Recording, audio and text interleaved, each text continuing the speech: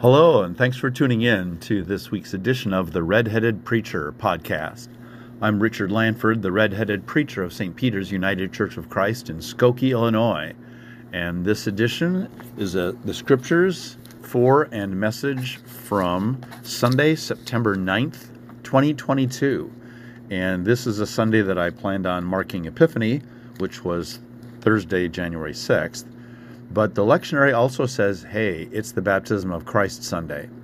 So, as Dan, our lector, will explain, we're doing both of them in terms of the scripture readings. It's also reflected in some of our hymns that we'll be singing. But that's not part of the podcast. Dan Gunther is our lector. The scriptures are from Isaiah 43, Matthew 2, and selected verses of Luke 3. And before going further, let me tell you the sermon title is called In Good Company. In Good Company. And please join me for a brief moment of prayer. Holy and merciful one, we give you thanks for the gift of life, for this gift of technology, and we give you thanks for your word. We pray that you bless what we're about to hear to our listening, to our thinking, to our feeling.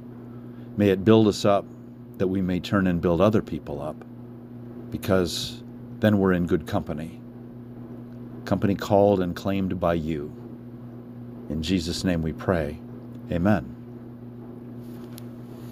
And now, here's Dan and the Word. Our first reading is Isaiah chapter 43, verses 1 through 7. Preceded in chapter 42 with words of judgment, these verses speak to Israel of its redemption.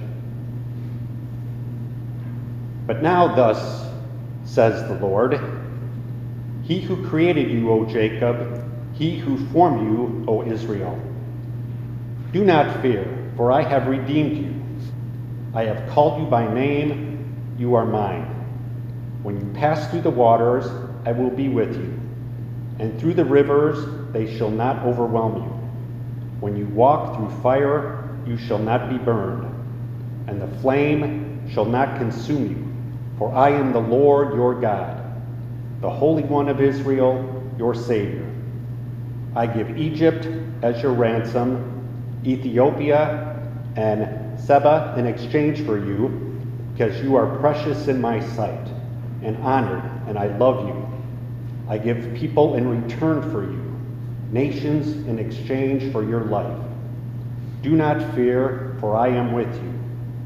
I will bring your offspring from the east, and from the west I will gather you. I will say to the north, give them up, and to the south, do not withhold. Bring my sons from far away, and my daughters from the end of the earth, everyone who is called by my name, whom I created for my glory, whom I formed and made. This ends the reading from Isaiah. The first of our two gospel passages is Matthew chapter 2, verses 1 through 12. In the time of King Herod, after Jesus was born in Bethlehem of Judea, wise men from the east came to Jerusalem, asking, Where is the child who has been born King of the Jews? For we observed his star at its rising, and have come to pay him homage. When King Herod heard this, he was frightened, and all Jerusalem with him. And calling together all the chief priests and scribes of the people, he inquired of them where the Messiah was to be born. They told him, In Bethlehem of Judea. And so it has been written by the prophet, And you, Bethlehem, in the land of Judea, are by no means least among the rulers of Judah. For from you shall come a ruler who is to shepherd my people, Israel. Then Herod secretly called for the wise men and learned from them the exact time when the star had appeared. Then he sent them to Bethlehem, saying, Go and search diligently for the child, and when you have found him, bring me word so that I may also go and pay him homage." When they had heard the king, they set out, and there ahead of them went the star that they had seen at its rising, until it stopped over the place where the child was. When they saw that the star had stopped, they were overwhelmed with joy. On entering the house, they saw the child with Mary, his mother, and they knelt down and paid him homage. Then, opening their treasure chest, they offered him gifts of gold, frankincense, and myrrh. And having been warned in a dream not to return to Herod, they left for their own country by another road. This ends the first reading of the Gospel. For those who are able, please stand up for the reading of the second Gospel lesson. It comes to us from the Gospel according to Luke, chapter 3, verses 15 through 17, and verses 21 through 22. As the people were filled with expectation, and all were questioning in their hearts concerning John, whether he might be the Messiah, John answered all of them by saying, "I baptize you in water, but one who is more powerful than I is coming. I am not worthy to untie the thong of his sandals. He will baptize you with the Holy Spirit and fire. His winnowing fork is in his hand to clear the threshing floor and to gather the wheat into his granary. But the chaff he will burn with unquenchable fire."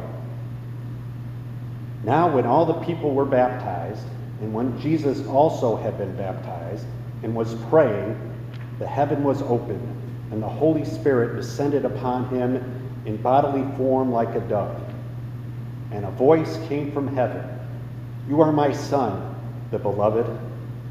With you I am well pleased." Here ends the reading of the Scriptures for this morning's service. Thanks be to God for this, God's holy word. When you pass through the waters, I will be with you, and through the rivers, they shall not overwhelm you. Near the end of my vacation, I spent time with some other people I know, not a religious context, in hybrid masked gatherings. One person said a few weeks ago that she'd been feeling quite disconnected and out there, kind of within herself, but also just out there, in a way that scared her some. She said out there a couple of times. Someone agreed with her experience, that they were feeling that too. Later, someone else in another similar gathering said they were feeling untethered. I thought about myself in those gatherings, and I realized that I too have had times recently when I felt untethered or disconnected. Winter has something to do with that? Perhaps. But even more, I believe, is the continued public health danger of COVID-19, Delta, and now Omicron. People are hunkering down a bit more, are more wary, are more agitated about developments, vaccination, new rules, all the stresses and hardships the virus has brought to us for almost 2 years. The virus, at first, may have been like a wicked, mysterious stone thrown into a lake. But like a rock so thrown, there are ripples flowing out from it in ways that you or I did not expect, prepare for, want, or in some cases did not survive. It has been draining. It has been isolating, depressing, and polarizing. It's been closing or downsizing businesses, schools, the performing arts, and all the stuff we know about because we've been here the past 2 years. Omicron seems to have brought back some of our resentments and fears and thinning reserves of patience. No wonder I hear friends talking about feeling out there or untethered. I found that I can relate to that, at least sometimes. And maybe you can. All of this was hard the first time. And with the latest major outbreak, to some degree, it feels a little like here we go again. Now you and I come to worship, and we hear about the Epiphany normally celebrated on its real day, January 6th, and the baptism of Jesus. Not to mention the prophecy from Isaiah, which will give me a lot of my message today. The sermon title is In Good Company. We are in good company, even if you or I feel disconnected or kind of alone out there during this pandemic, which some scientists are now calling an endemic. You may very well have heard that already. According to one source, an endemic is a disease that is consistently present but limited to a particular region. Consistently present. That's not great news. But the Christian church and the gospel it preaches is about good news from God. That is what can put us in good company, and not merely in the sense that we're all enduring this depressing, difficult season of disease together. When you pass through the waters, I will be with you, and through the rivers, they shall not overwhelm you. At one level, this passage is about the Jewish diaspora returning to Israel after the Babylonian exile and the diaspora when the Assyrians took over the northern kingdom and spread out the 10 tribes, the lost tribes so-called. At the more primal level for Israel, passing through the waters invokes the exodus from Egypt. And you and I can sense there's kind of connection between this text and with how it refers to water and the baptism of Christ. What Jesus received from John that day was not a Christian baptism, but a Jewish one. In many first-century Jewish sects, S-E-C-T-S, including the one led by John, the pathway into any life of serious religious discipline often led through water. As the Israelites of old passed through the Red Sea and later through the Jordan River, so any serious believer or seeker are to do the same in that time. Jesus was in good company with the Israelites of old, those who passed through their waters, calling them to historic memory of origins, and ceremoniously affirming his unity with those Hebrews and the nation of Israel they became. He's one of them. Until this past week, whenever I read Isaiah 43, and it is one of my favorite chapters, I've equated passing through the waters and walking through the fire. It's Hebrew parallelism. It's poetic parallelism. They're really two different ways to express the same thing. They represent tough, grueling, painful times. And for the flames, admittedly, it could also symbolize purification. So God says, when you go through tough times, be it like a flood or a wildfire, I got you. Do not be afraid. I haven't checked out. I'm with you. During this week, then, with baptism and knowledge of Jewish rituals in mind, I could also see Isaiah meaning when you go through the waters, not of floods that threaten to destroy, but when you go through the waters of entrance onto a holy path, when you and God say yes to each other, when you are baptized into the body of Christ, the church, we've got the water. And now comes, sooner or later, the fire, the heat, the persecution, the being cast out or get a lot of trouble because of your faith, the sacrifices that are made to successfully follow Jesus one's whole life. They can be represented by the flames which could stop in us what God has started, and we started with God. Either way, with water as a sacred sacramental element of belonging, faith, and discipleship, followed by hot stresses, or with water as a threat to life and health, just like fire, you and I are in good company. Because God has told those whom God has called or created this: When you walk through fire, you shall not be burned, and the flame shall not consume you. For I am Yahweh your God, the Holy One of Israel, your Savior. I give Egypt as your ransom, because you are precious in my sight, and honored, and I love you. Do not fear, for I am with you. Everyone who is called by my name, whom I created for my glory, whom I formed and made. You and I, congregations large, middle-sized, and small, our programs and ministries, and our members and friends go through sometimes long days and weary nights, tight budgets and divergent senses of purpose, giving up beloved practices or things or activities sometimes so something new, perhaps risky, can grow in its needed place. We know in life and we know in community our baptism and joy together undergoes tribulation. There are flames in our following, symbolically speaking, not always symbolic for some of our early Christian martyrs. Jesus prepared us in his own way to expect us. Be prepared to carry your own cross and daily follow me. But we are always in good company. God is with us, our loving, naming us Lord, whom we know in Jesus is with us.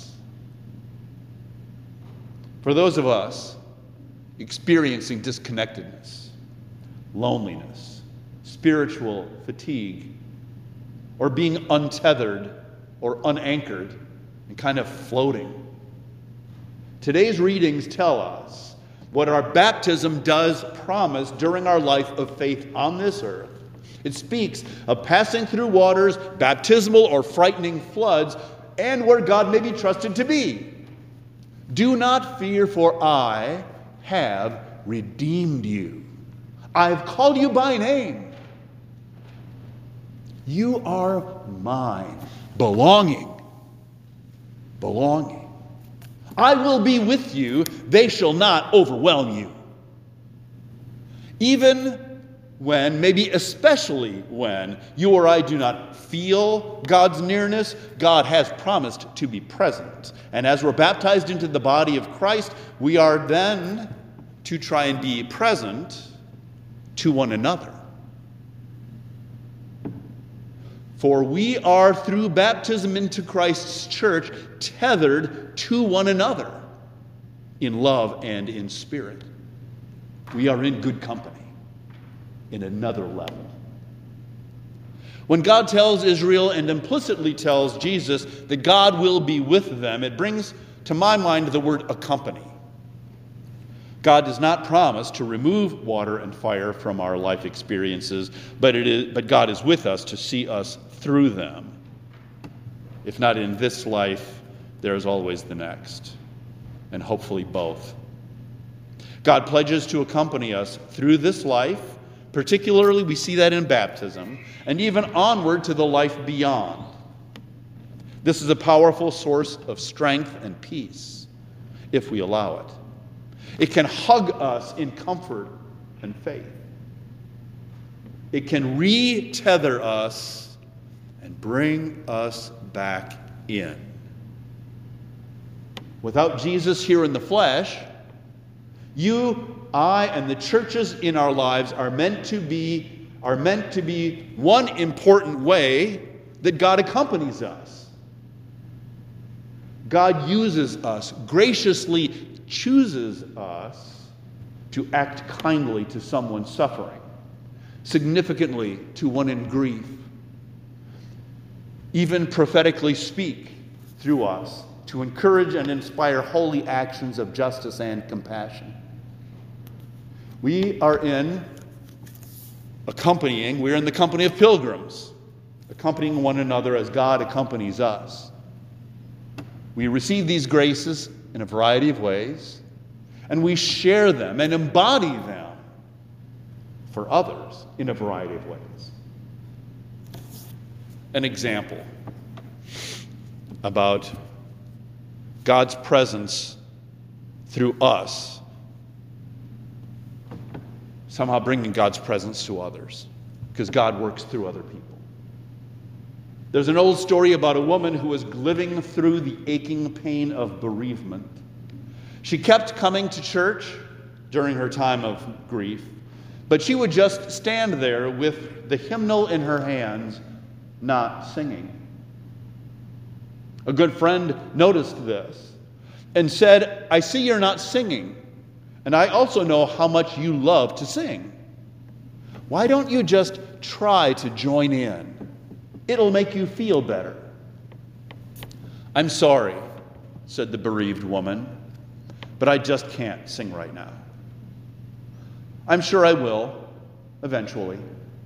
But for now, I know the church is singing the hymns for me.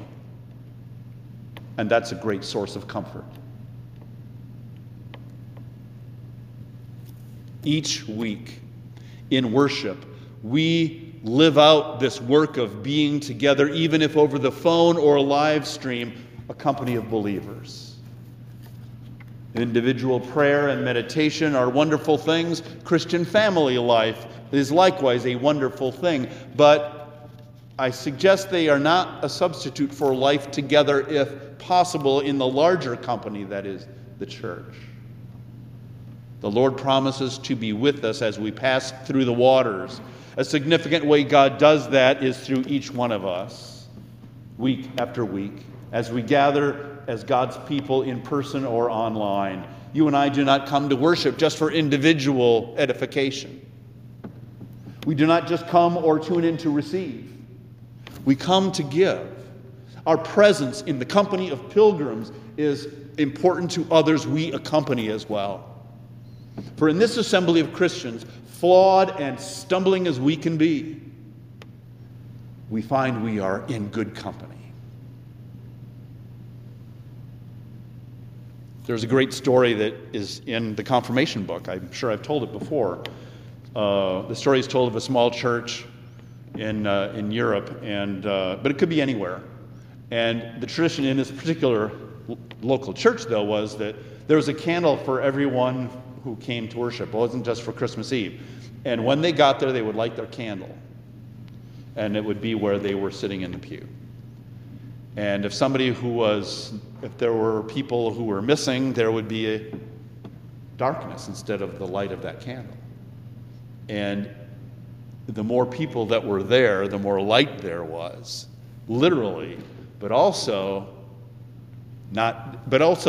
spiritually and emotionally. And so everyone is benefited by everyone else who is here.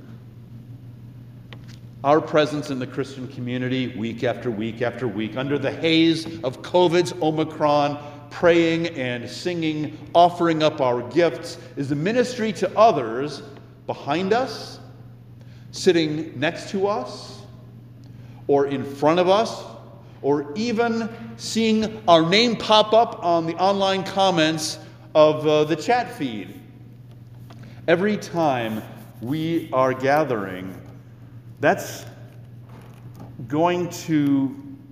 we don't know that there's going to be someone there who's silently in pain or who is enduring some terrible trouble. But much of the time we have no way to know this, nor do we have any way of knowing how important it is to that fellow believer or seeker who sees us, yes, us, engaging in worship. I'm glad they're there, and they're there for me, because I can't be there. Accompanying is one way God blesses us with God's presence through each other. Now, what if such a person, though, comes to church on a Sunday, a new person, feeling debilitating spiritual pain or doubt, feeling untethered, and sees an empty sanctuary, or one so nearly empty that prayers ring hollow and hymn singing lacks any joy? Or what if that person logged on and found a few others there or giving a thumbs up? We would be failing to perform that Christ-like work of accompanying, making it hard for them to remember that when they pass through the waters, God is beside them through the community. I close with the words of Henry Nouwen, in good company. That's not his title. He talks about consolation, and he wrote, consolation is a beautiful word. It means to be with the lonely one, solus, consolus, consolation. To offer consolation is one of the most important ways to care. Life is so full of pain, sadness, and loneliness that we often wonder what we can do to alleviate the immense suffering that we see. We can and must offer consolation. Be with the lonely one. We can, he said, and must console the mother who lost her child, the family whose house burned down, the soldier who was wounded, the teenager who contemplates suicide, the old man who wonders why he should stay alive. To console does not mean to take the pain away, but rather to be there and say, you are not alone. I am with you. Together we can carry the burden. Don't be afraid. I am here. That is consolation. We all need to give it as well as receive it.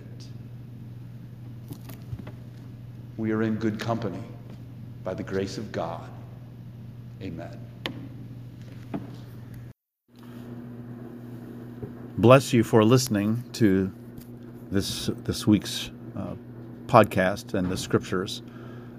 It's appreciated, and as I said before, it is my hope that this ministers to you, and perhaps those to whom you come in, with whom you come into contact. For we're not here just for ourselves, but for one another, and in that way we reflect our Lord. Have a good week. Have a blessed week. See you next week, I hope. Bye.